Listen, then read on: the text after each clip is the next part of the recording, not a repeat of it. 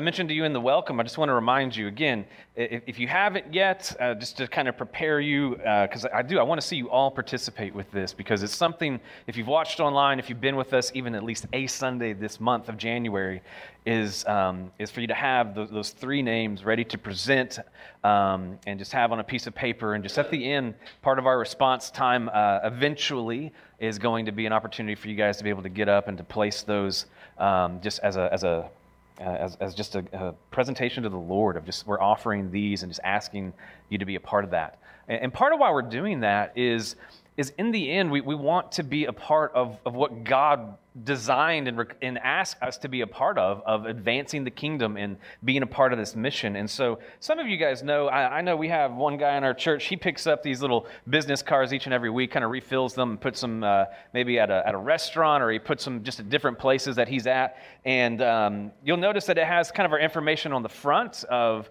who we are and just our information, but on the back, it just has these three little statements of love God, love people, and proclaim Christ. And the reason why we chose those is not just because.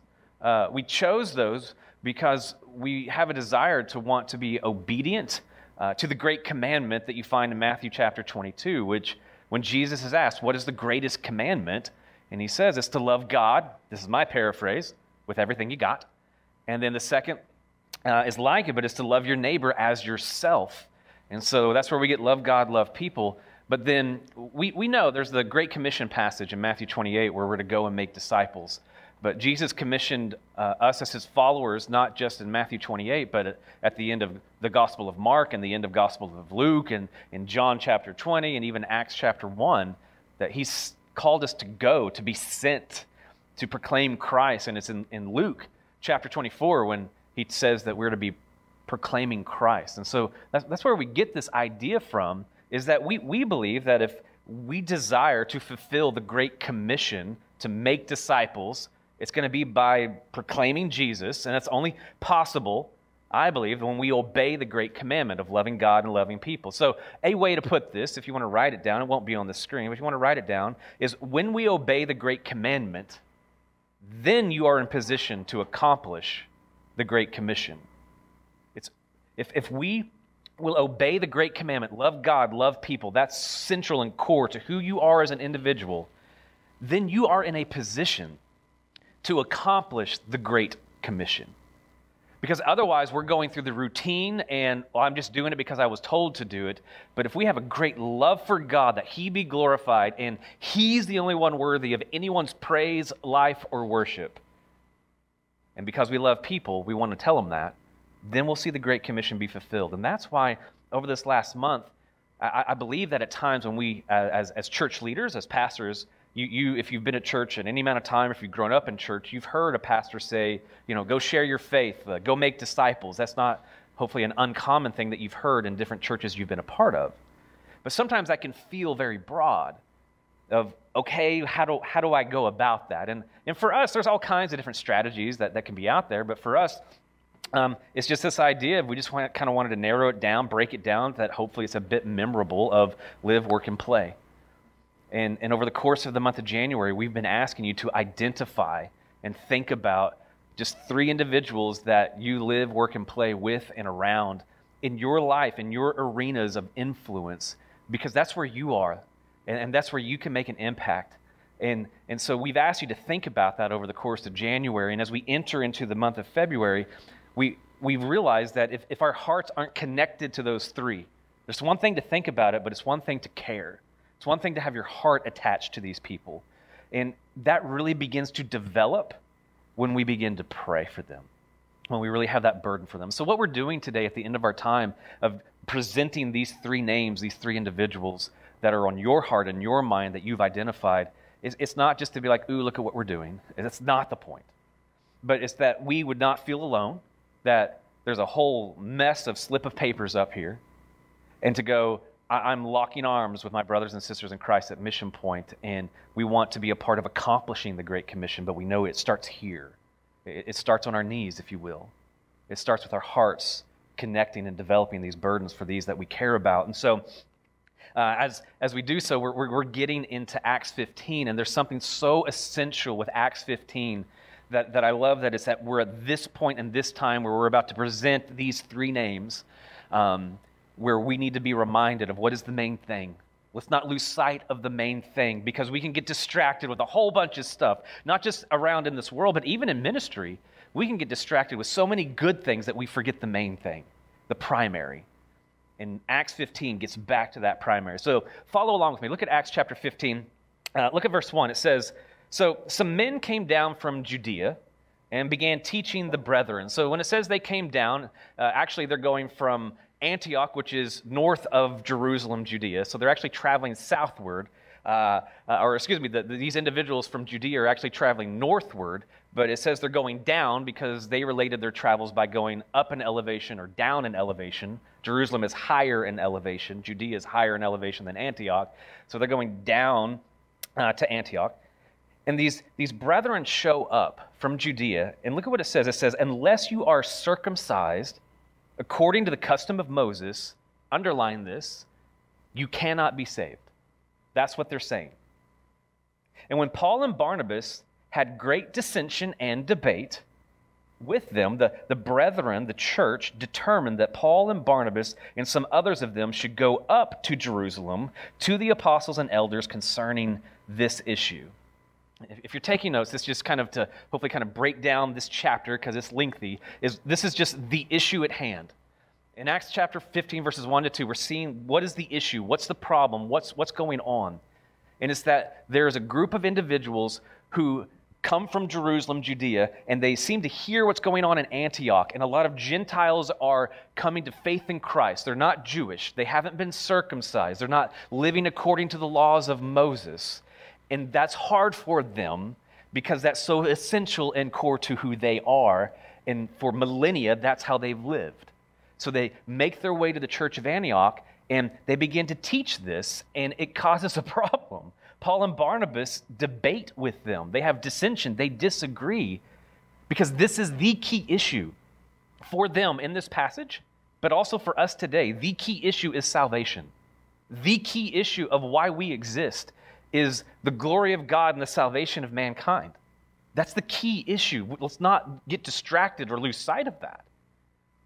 The key issue is salvation. Another way to pose is, how does one receive salvation? Personalize it to you. Am I saved? Like, how do I answer that? How do I know that? What must I do to be saved, as those cried out in Acts chapter 2? What must I do to be saved? So this disagreement occurs because this is such an important issue, that disagreement happens, and disagreement does happen, doesn't it? That's not unusual. That should be kind of fairly normal. We all disagree. Do you agree? See? And so, but it's something where at times we think that if we disagree, that's always a problem and that we hate each other. And we can see in our culture, in our day, that we see people disagreeing all the time, but they aren't handling things well. People are just hating on each other. They're spouting off things on social media or on news networks, and there's no discussion of any kind. Something that is incredibly healthy within the life of, let's just say, the church, is there going to be certain theological issues that are discussed within the life of a church or in a small group setting to where we should be able to discuss these things always. But there might come a moment where maybe there's a certain theological issue where we even kind of debate on some of this, and that's okay. There are going to be some theological issues that we not only discuss or debate, we might actually divide over because of what we believe the Scripture to be teaching. But there's some that we even saw, as I gave the example of Polycarp a few weeks ago, if you were with me, that there's some issues of the faith that I'm not going to debate it, I'm not going to discuss it, I've tried, but I'm willing to die for what I believe. I will not recant Jesus. You can tie me up to a stake, you can burn me, but I will not deny the Christ because he is my Savior. I love it. Polycarp, 80 and 6 years I have lived. He has never once denied me. I will not deny him. So we see the debate and the dissension taking place over this key issue. It's a worthwhile discussion. But what do they do about it? Look at verse 3 through 6. It says, therefore, being sent on their way by the church. So the church is behind this. They're supporting this. Paul, Barnabas, and a few of you go into Jerusalem where kind of the leadership of the church is. And so as they were passing through both Phoenicia and Samaria, describing in detail the conversion of the Gentiles, and were bringing great joy to all the brethren. What I love about this, I'm going to stop for just a moment. What I love about this is they have this really important meeting that they need to talk about where the key issue is, what must I do to be saved? What is salvation? But even though they're going to this important meeting, as they are going, they're still proclaiming Christ. Again, we can get distracted with, I got this, maybe this event I got to go to. I got this vacation that I'm planning. I'm doing all these different things. And friend, when you go on vacation, when you go to work, you're on mission all the time. Like it doesn't stop. Like you are on mission. You are representing the Lord in anything and everything that you do. And so as they're going along the way, even though they're ready to do this, they could have easily been distracted. How am I going to present this case? No. Phoenicia, Samaria, to the Gentiles, we're still spreading the good news of Jesus. Verse 4. So when they arrived at Jerusalem, they were received by the church and the apostles and the elders, and they reported all that God had done with them. But some of the sect of the Pharisees who had believed stood up, saying, "It is necessary to circumcise them and to direct them to observe the law of Moses." So the apostles and the elders came together to look into this matter. So at this point in time, the church of Jerusalem welcomes Paul and Barnabas and kind of this group. But when it's time for the council meeting to take place, what they do at this moment is it's the leaders, the pastors, the elders, and the apostles who actually are having this meeting to discuss this theological issue of what they're going to do. The church at large is not a part of it, but these specific, the leaders of the church are a part of this. Now, there's been a lot of different councils throughout the church history. You got the First Council of Nicaea and Constantinople and Chalcedon. Interesting things. Go into it. There are so many of these that are wanting to just put a stamp on the fact that Jesus is fully God, fully man. Some of these have to do with the Trinity. But this is the First Council and is dealing with the most essential thing of salvation. What does it mean to be saved? How does one receive salvation? So this council takes place around 48 AD. If you like dates like me, you like that kind of thing. So this is about 15 years after the death, burial, and resurrection of Jesus and the ascension of Jesus. So about 15 years later, this is where kind of the church is at. And they're having this incredible and important discussion and debate about this key essential issue.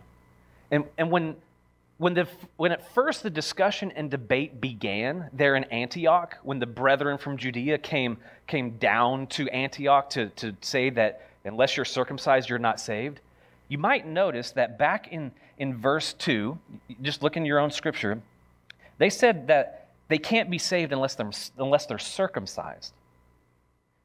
But if you look at verse 5, your copy of scripture there on your lap, notice what happens at this point.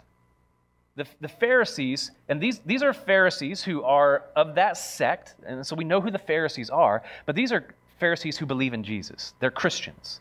They're followers of Jesus, but they still have their history of what they know, and they're proud of that culture and proud of the law of Moses, and it's something that's been so kind of connected to them as a people. But they come to this point, and now, notice this. This is what legalism will do. Legalism will say, you got to be circumcised to be saved. You need Jesus plus circumcision. And then you get into verse 5, and it says, it's necessary to circumcise them and to direct them to observe the law of Moses. They're building upon, okay, we said you just needed to be circumcised. You need Jesus plus circumcision. But really, hang on. We didn't get to give our full thought. You need Jesus plus circumcision, plus you need to observe or obey the laws of Moses. I think it's 613 of them, if I'm accurate. It's a lot of laws to obey.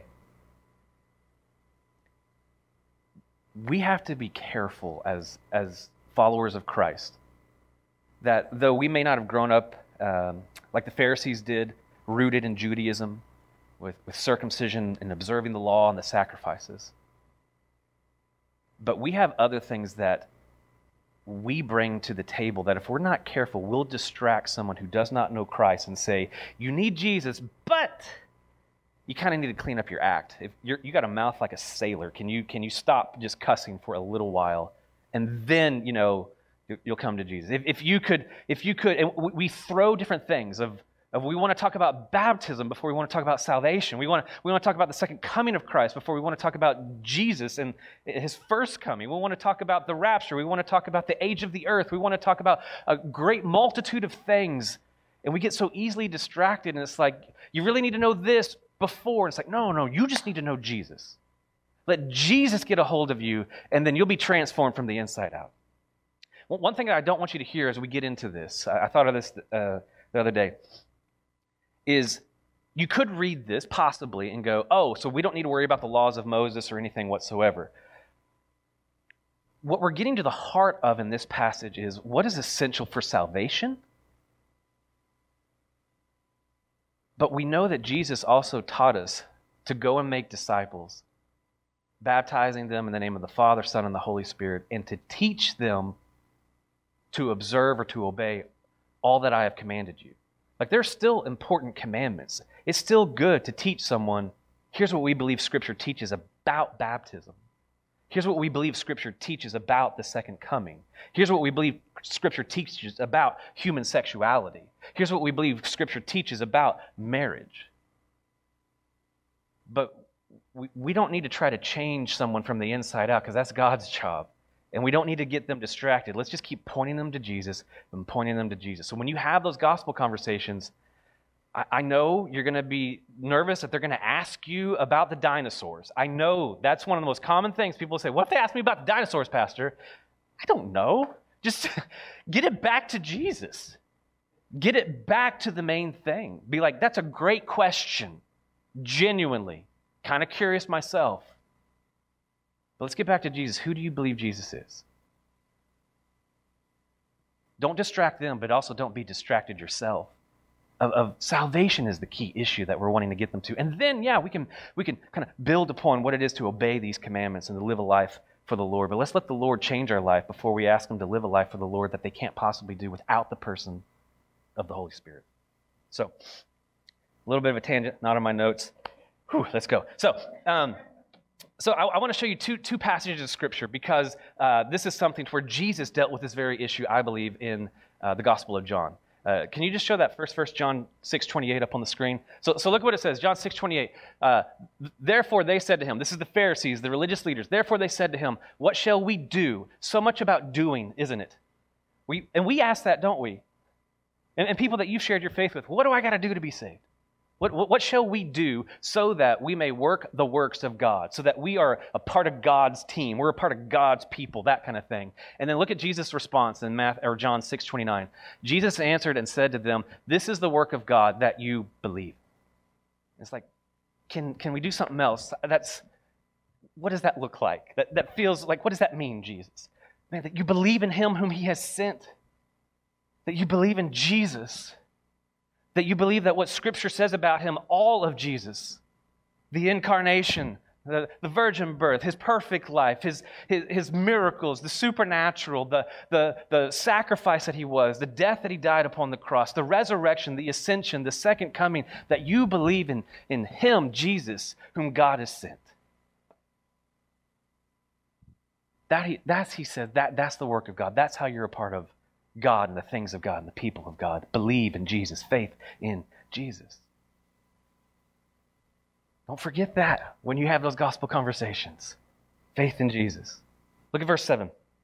So, we've seen the council. They've met. They're gathering together. Now here's the truth of the matter. And Peter's about to speak. And this, to me, is my favorite section of this whole section. And so, we'll go quickly. So, after there had been much debate about this issue, Peter stood up and said to them, brethren, you know that in the early days God made a choice among you that by my mouth the Gentiles would hear the word of the gospel and believe.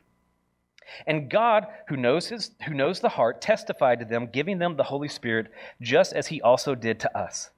And he made no distinction between us and them, cleansing their hearts by faith. Now, therefore, why do you put God to the test by placing upon the neck of the disciples a yoke which neither our fathers nor we have been able to bear?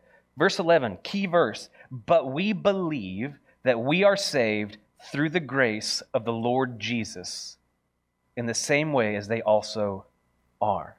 So God's making it possible to have the word of the gospel to be spread to the Gentiles that they would believe. Peter is kind of recounting his experience in Acts 10 with Cornelius, the first Gentile to place faith in Jesus, receive the Holy Spirit. And Peter is sharing this, reminding the elders and the pastors and the apostles of this, and they're hearing this. And what I love is that Peter gets back. He doesn't get distracted. He goes straight to the source of how salvation is possible. God. Look at what it says. I'm going to have it highlighted for you. I think they're going to be up on the screen. But the first is in verse 8. Do what? Okay, awesome. Use your Bible. So the first thing is in verse 8. Look, God who knows the heart. God knows the heart. Underline that in your Bible. God knows the heart. Look at the next thing in verse 8. God giving them the Holy Spirit. God gives them the Holy Spirit. Verse 9. He made no distinction. God makes no distinction. Continue in verse 9. Cleansing their hearts by faith.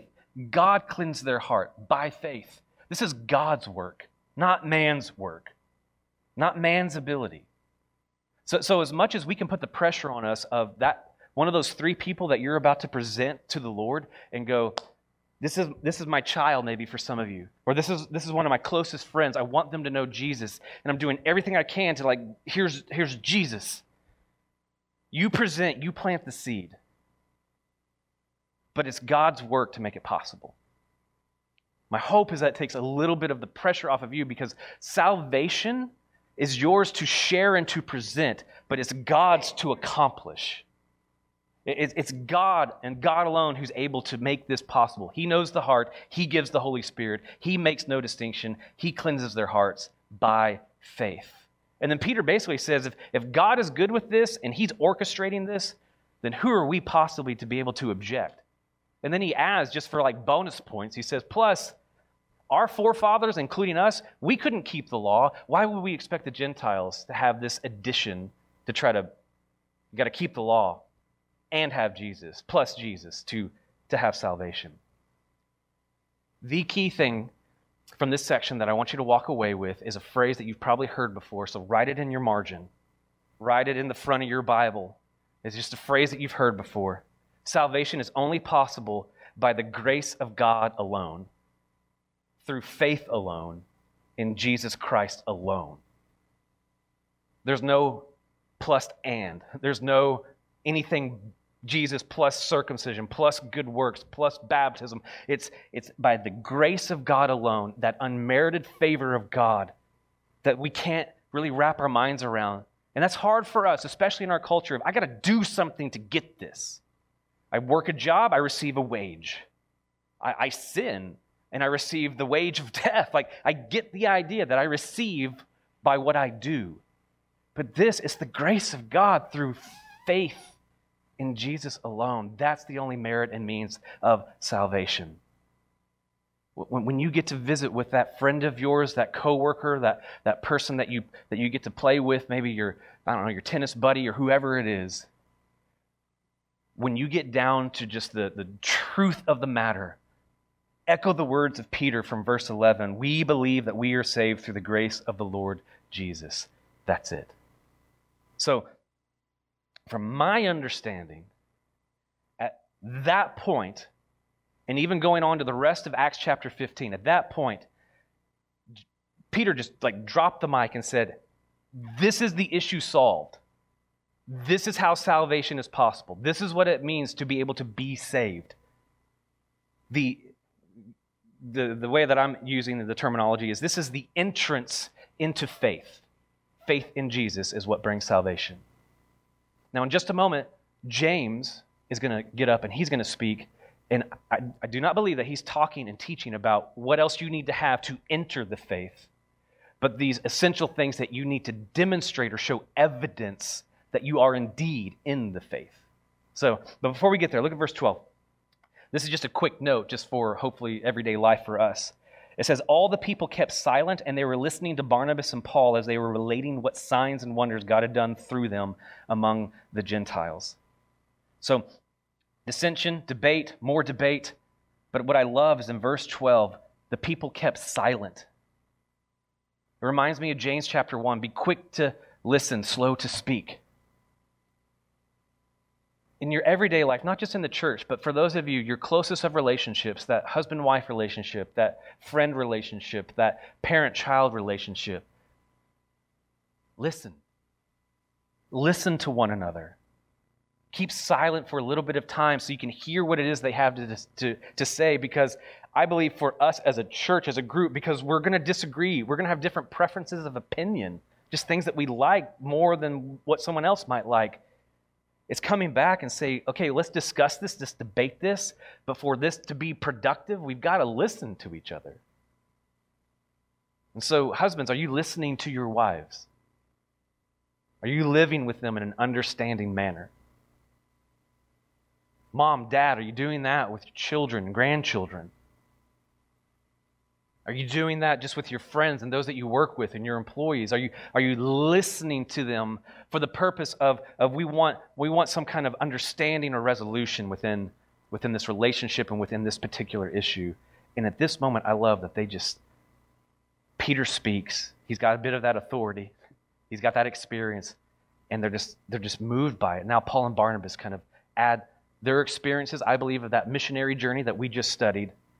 And it's just kind of like, this is irrefutable evidence of God at work in the life of the Gentiles. How could we possibly try to cause a stir of anything else, that they need Jesus plus anything else? And so verse 13, we get to the decision that's going to be delivered by James, and then later on the accord, the agreement in verses 22 through 29. So I'm going to read for a little bit. Look at verse 13. And they had stopped speaking.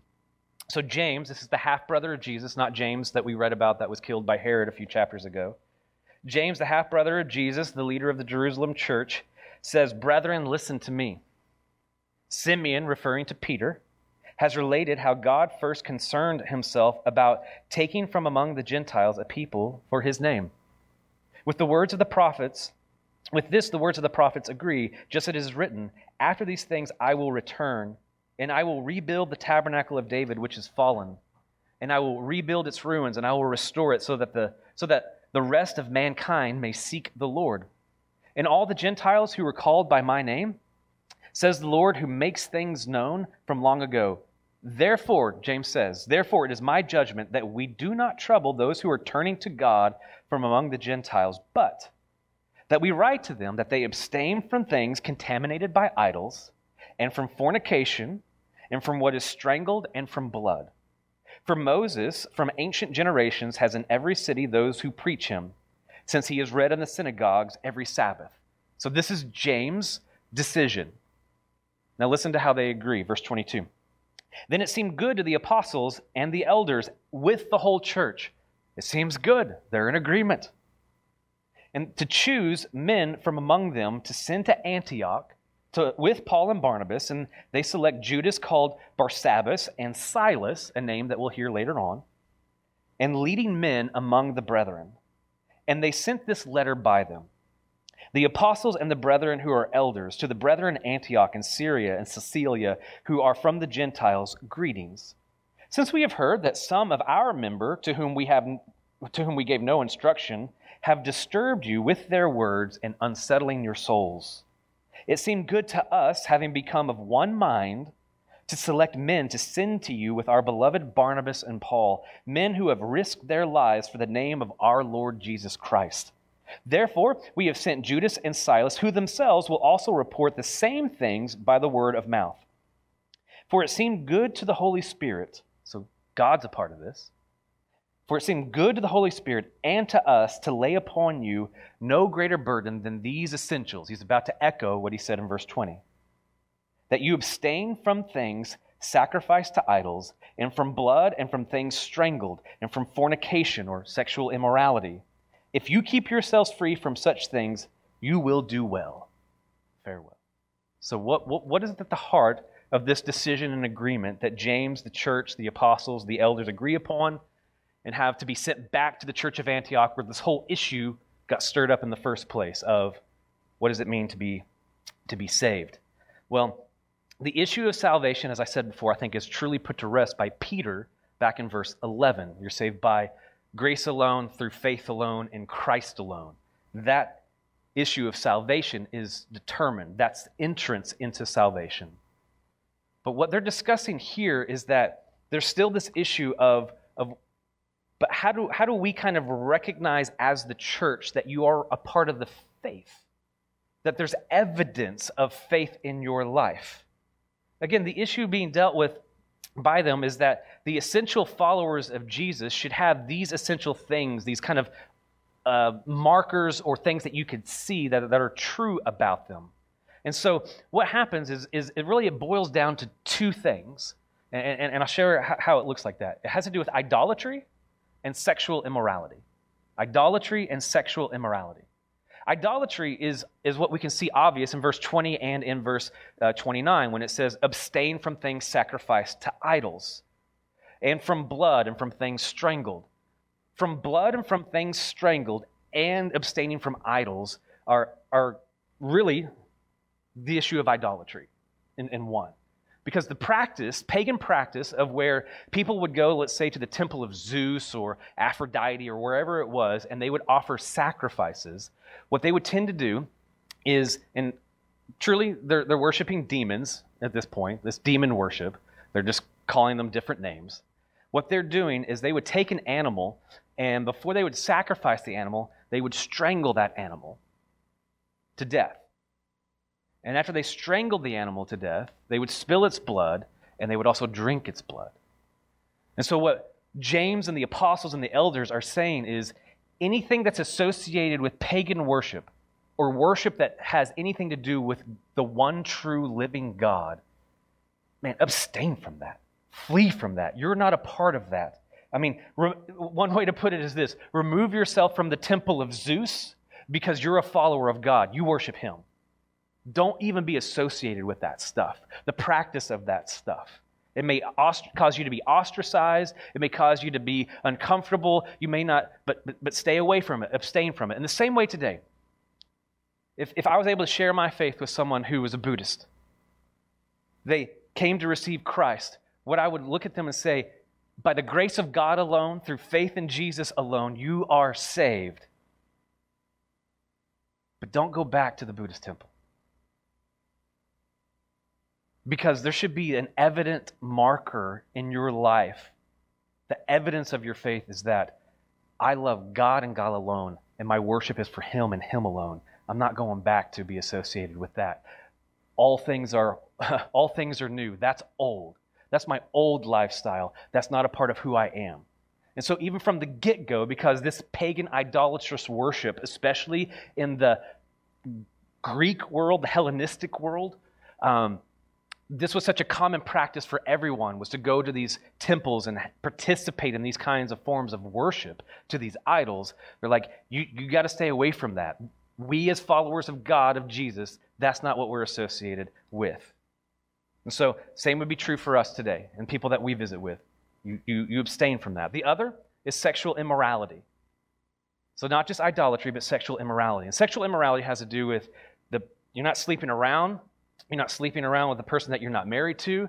It has to do with premarital sex. It has to do with temple prostitution. It basically is this idea of your sexuality and your human sexuality is important to God. We don't have time to deep dive into it, but if you journey from Genesis to the beginning of how God created the male and female to even today, the issue of human sexuality, of how God has made them male and female, and the issue of how the first command that God gave us was, what was the first command God gave Adam and Eve? Do you know?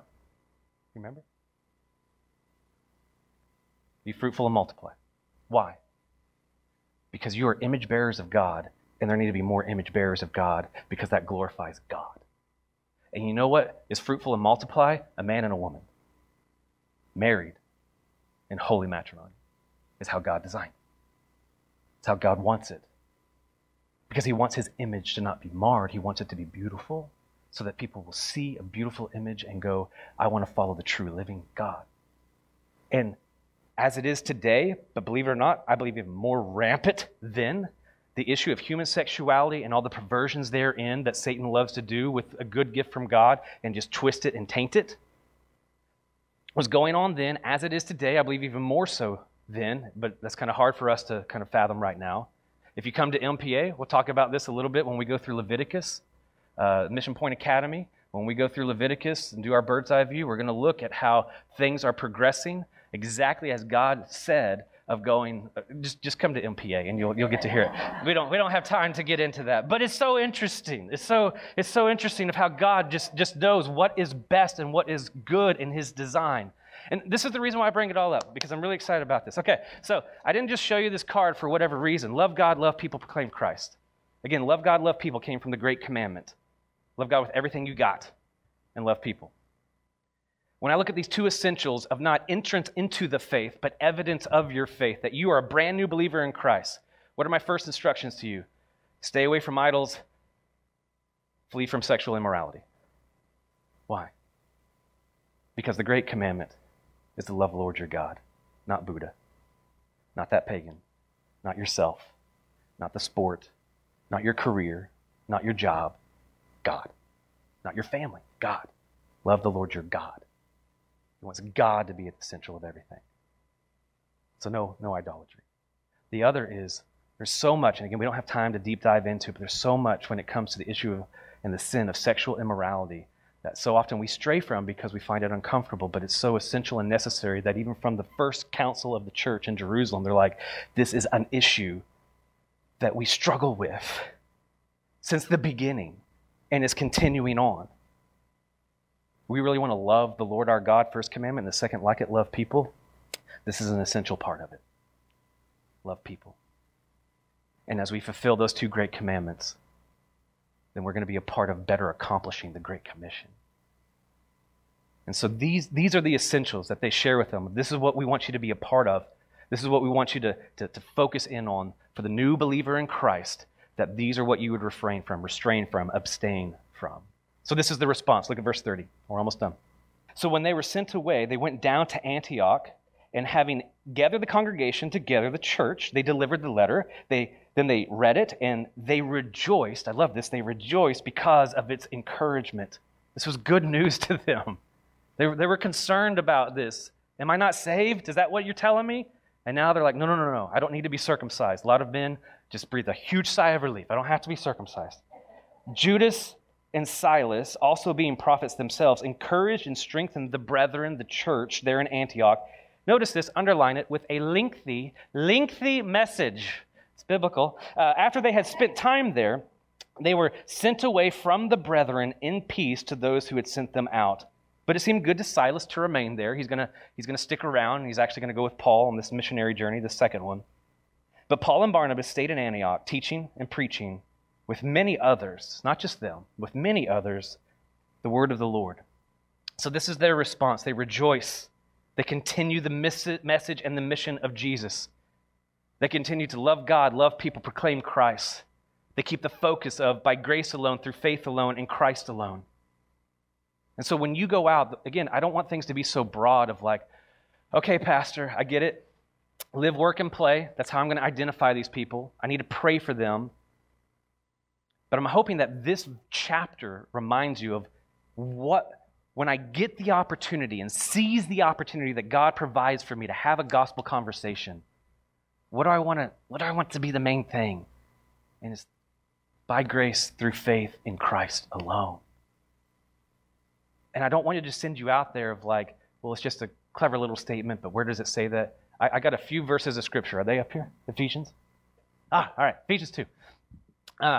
Ephesians 2, 8 and 9. You guys know this passage. It's probably familiar to you. But this is just a great passage. Write these down. Put them in your Bible. Put them in your phone. Because these are passages that you could take them to and be like, I'm not just making this up. This is what Scripture is teaching. For by grace you have been saved through faith. I mean, it's there. And that not of yourselves. It is the gift of God. Next verse. Not as a result of your works, so that no one may boast. So that first passage has everything to do with saved by the grace of God. That keys in that first saying. You're saved by grace through faith in Christ. It's grace alone. The next one is Romans 5. Romans 5, verses 1 through 2. Therefore, having been justified by faith, how are we saved? By grace alone. Through faith alone, we are justified. We have peace with God through our Lord Jesus Christ. Verse 2. through whom also we have obtained our introduction by faith into this grace in which we stand, and we exult in hope of the glory of God. That has everything to do with, it's about faith. So if you get distracted, like, what do they need to know? They need to know the grace of God, faith in Christ. Look at this next verse, write it down, Acts 4:12. And there is salvation in no one else, for there is no other name under heaven that has been given among men by which we must be saved. And the context is Jesus. By grace alone, through faith alone, in Jesus Christ alone. No other name. Next verse. Again, this is just to have in your tool belt, so that way when you visit with people, you're like, I have biblical authority to stand upon. I'm a little bit nervous, a little trepidatious. How do I share? What kind of confidence do I have to share this? Next one. This is the end of Paul's first recorded sermon in Acts 13. He says, let it be known to you, brothers, that through him, Jesus, forgiveness of sins is proclaimed to you. And through him, everyone who believes or faith is freed from all things from which you could not be freed through the law of Moses. It's not Jesus plus, it's just Jesus and faith in him. Last one. Again, I'm not just giving you these because for fun. I want you to have these so that you have what you need. Next one is what we just read, Acts 15:11. It's what Peter said. But we believe that we are saved through the grace of the Lord Jesus, in the same way they also were. And take even just those 5 passages and have them with you in your phone or in your Bible. And when you are intentional over the course of 2022, because you're wanting to hopefully get to that point of having a gospel conversation, and share this, you'll have it available, you'll have it ready to go. So you say, okay, well, this is great, this is interesting, what do we do with this?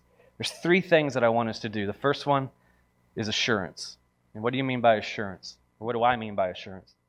I don't want to make assumptions. I want to be very careful of that. Some of you have been a part of this ministry since I've been here just about every week. But the last thing I want to do is make an assumption that you are in Christ. I don't know. So you personally, do you believe in Jesus? Do you, right where you sit, or if you're watching, this is the thing that they got literally out of their seats from Antioch to go all the way to Jerusalem. They didn't just hop on a bus or get in the car. Like this was a thing. Salvation was at stake, the discussion of it. Do you believe in Jesus, the life of Jesus, the death of Jesus, the resurrection of Jesus? Am I saved? Have you placed your faith in him alone? No Jesus plus. Do you have that assurance? Could you walk away, you get hit by a Mack truck, you're sitting there and I come up and I'm like, do you know Jesus? Is it, I know him and I'll see him soon, or is it, I have no idea? And then the next one is this, forgiveness. Forgiveness. This week, as I prepared this message, I had to pray personally for forgiveness that I get distracted from the main thing. Do you need to pray that in just a moment? To say, God, forgive me. That sometimes what I do is I get distracted from the main thing being Jesus, and I want the person to get a little cleaned up. Maybe I want their politics to look a little certain way. No. What they need is Jesus, and let Jesus change them from the inside out. You're not going to change them, but Jesus can. So God, forgive me for getting distracted. The third thing is commit. I'm asking that you would commit. Commit to getting back to the primary, the grace of God through faith in Jesus alone. Let this be the heart of your message to your friend, family, coworker, the person you live, work, and play with. Another way to put it is this. The heart of this message, the heart of our message as we go out, is that faith in Jesus and his resurrection. His resurrection, the cross is absolutely central, but without the resurrection, the cross is just a guy dying on a cross. The resurrection, faith in Jesus and his resurrection and the grace of God, and let that be the heart of your message. Everything else becomes a distraction. Just don't allow yourself to get distracted of, man, I want to talk to you about Jesus, faith in him. He's alive. Demonstrates his victory over death and sin. And it's possible because of grace, the grace of God. Come back to this again and again and again. I remember when I first moved here, I asked a guy who was planting a church in Franklin, and I said, In this area, kind of in the Bible Belt, what are more people needing to kind of be presented with? And he said, as much as people have grown up in church, they need more understanding the grace of God, hearing about the grace of God, because still people think they need Jesus plus something. They need to know the grace of God. Do you know the grace of God personally? And so, if you would, we're going to sing. And I didn't even know that this is a song we were going to sing, and I got so excited when I found out it was. This is just the way that God works. We're singing Just As I Am, the Billy Graham favorite. And I was like, I even almost asked if we could sing this one, but I didn't want to distract them to be like, you got to change everything. But that's what I wanted us to sing this morning, because I want you, for yourself, to go, people need to come just as they are. Just as I am, they need to come to Jesus. The same for you here this morning. I want you to come to Jesus just as you are. And so for these first two verses that we're going to sing, and you know Just As I Am if you've grown up in church, they're pretty short. For these first two verses, what I'm asking you to do is to pray specifically over those three things. Do you have an assurance that you are in Christ? And why do you know that? Do you need to ask for forgiveness of getting distracted? And will you commit to making Jesus the main thing in those conversations? For the first two verses that's what we're going to do. And then I'm going to come back up, and it's going to be time for us to present our three names to the Lord over the course of 2022. So if you don't have those three names, use this time. Get some piece of paper. I want you guys to all be a part of this. We've been prepping for this all the month of January. This is our heart and our aims, desires. We go into 2022. We got to engage more people with the gospel of Jesus. If you only have one name, that's fine. If you have 5 names, fantastic. What names do you have on your heart and your mind that you have identified? Write them down, because we're going to present those to the Lord. So they're going to sing these first two songs. You can stay seated because you may be writing. You may want to sing along with them. But right now, as they sing, man, either write those names down or prepare and pray, God, forgive me, and I'm committing to you to make Jesus the main thing. Take a few moments for these next two verses, and I'll be back.